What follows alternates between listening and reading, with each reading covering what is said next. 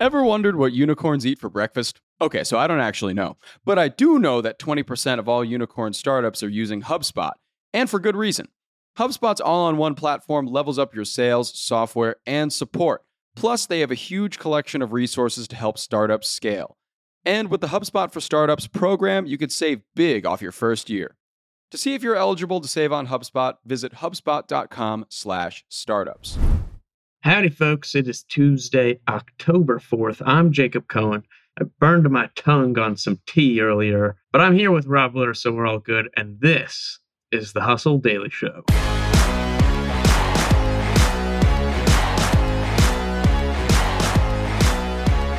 Today we're talking about golden passports and the act of paying a hefty fee to become a citizen of a country. The EU specifically is not much of a fan and has taken Malta to court over the matter. Rob's going to break it down. I'm also going to briefly discuss the uplifting subject of credit default swaps and Credit Suisse's potential liquidity problems.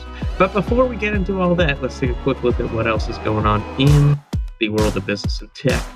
Let's get crack-a-lack.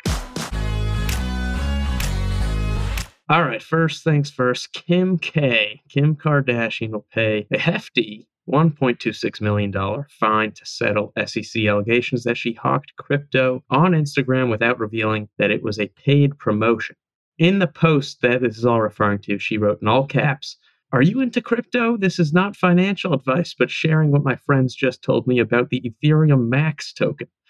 She also agreed not to promote crypto assets for another 3 years, and I have a feeling she won't be doing that ever again. I just love that it was in all caps. Yeah, I also love when you look at like an official SEC document and they're referring to like Instagram followers. And Yes. Also, moving along, Peloton and Hilton announced a deal to outfit the chain's 5.4 thousand U.S. hotels with at least one Peloton bike each by the end of the year. Within the Peloton community, 90% of members report that they are more likely to stay at hotels that have a Peloton bike. I don't know. I think this is a really smart move. I mean, I think they already do a lot of that. I know there are a lot of kind of high-end condominiums and stuff that have Pelotons. Yeah. But it's a good way for them to get rid of a lot of bikes really, really fast. Probably at a lower price per bike than they usually sell for. But they got to get a rower too. They got to get the Peloton rower. They got to get That's the whole move. thing. There we go.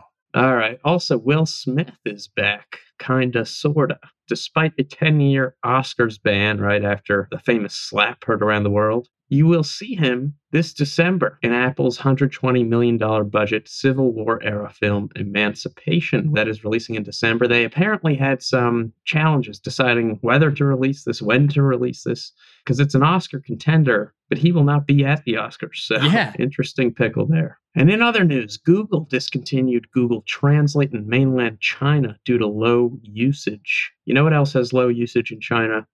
Google, the search engine, which stopped working in China in 2010. I think it's due time for Google Translate. Also, TikTok's European branch reported 475% revenue growth between 2020 and 2021, reaching $990 million last year. And Apple's App Store saw revenue fall 5% in September, the biggest drop since Morgan Stanley, who came out with that number, started measuring the data in 2015. And they were talking about how that points to just decreased discretionary spending on things like games, people tightening their pockets a little bit. Yeah. Totally. All right, JC. So you dove into this recent news around Credit Suisse, which people have compared this to Lehman Brothers during the financial crisis, right? Like, what's going on here? Yeah, the name Lehman Brothers has come up the last couple of days, although I don't think we have to worry that much. Okay, that's at least that's what people are saying, right? That's probably what they said back then, too. Yeah, we don't want to go back there. Yeah. Well, anyways, yes, shares in the Swiss banking giant Credit Suisse have gone on a wild ride the last couple of days. Dropped 10% yesterday, but then finished up 2%. So they're going on a wild ride. And this all follows rumors about liquidity challenges at the bank that sent its credit default swaps surging. So I want to briefly touch on what credit default swaps are. They're a term you may have never heard of if you don't spend much time in the financial world. And probably the only time you've ever heard of them is maybe back in 2008 or in the movie The Big Short. Sure. About 2008. So credit default swaps are basically financial contracts that work kind of like insurance.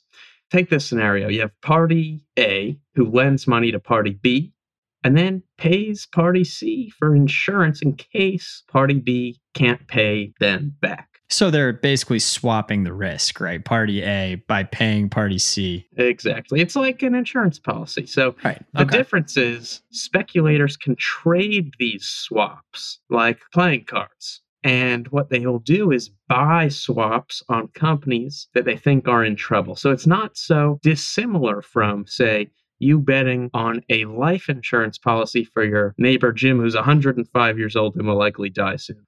Chances are that's going to work out for you. Right. And you're not Jim's family, but you're just betting on that policy panning out. Right. Now, The Big Short examined the role of these swaps in the 2008 crisis, and that all went to shit when the sellers were undercapitalized, the borrowers defaulted, and the whole thing collapsed.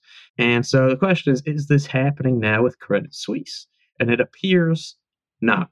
The bank reassured its finances. They went on a whole PR spree. Their CEO's been dropping memos like crazy, right? There's lots of memos coming out of Credit Suisse. Love it. And they said they have $100 billion to cover any losses. They have $238 billion in liquid assets. Sheesh. And the CEO said in one of these memos, I trust that you're not confusing our day-to-day stock price with the liquidity position of the bank. So it seems like they're okay for now. Apparently, they're working on a whole strategic plan to sell some assets and restructure the business coming out later this month. So stay tuned. Definitely will do. Crazy.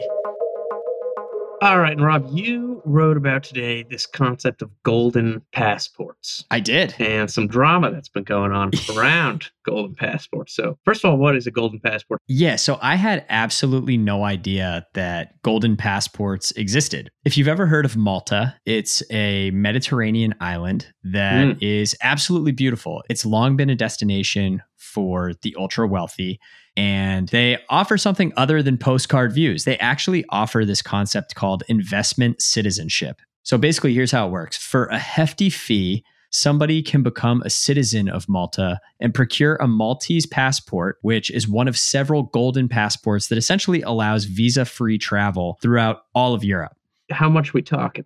Yeah, so it starts at $678,000. Oh, wow. We were just talking about liquidity with Credit Suisse. You have got to have a lot of liquid assets to be able to pay for this thing. Since 2013, Malta has raised over $1 billion through this scheme. So it's been kind of a boon for their economy. But the EU is not a fan of this. The big news here is that they recently took Malta to court over this program. And the other part of this is a lot of other places offered golden passports in the past, but once pressured by the EU, have gotten rid of them. The EU has a few arguments for why golden passports are wrong. And in the words of one EU official, citizenship is a right. It's not a commodity to be bought and sold.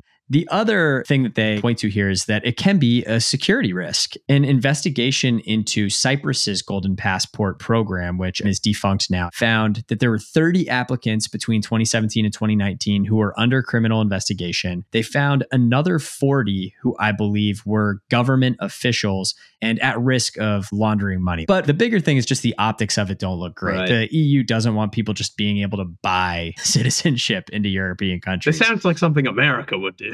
Right, 100%. The crazy thing, so there was an investigation into a lot of those applicants in Cyprus. And at the end of the day, it seems like most people that are doing this just want to travel more easily. Like it's business people that want to be able to access Europe really easily. It's people from countries that make it hard to open a bank account or get a mortgage want to be able to do that in a European nation. And this is an easy way for them to be able to do that. So it's kind of like boring when you actually get into the real reasons that people are doing this, but it's kind of fun to dream up that this is like some international villain scheme, like in a James Bond movie or something.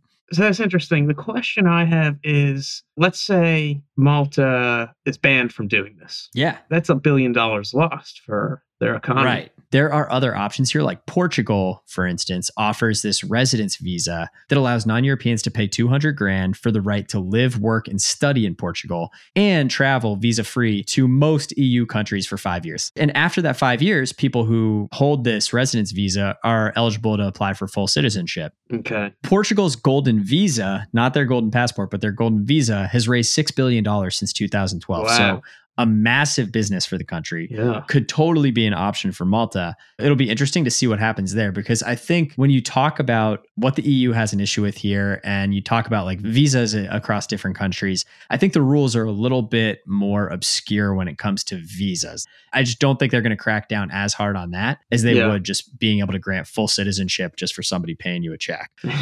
Yeah.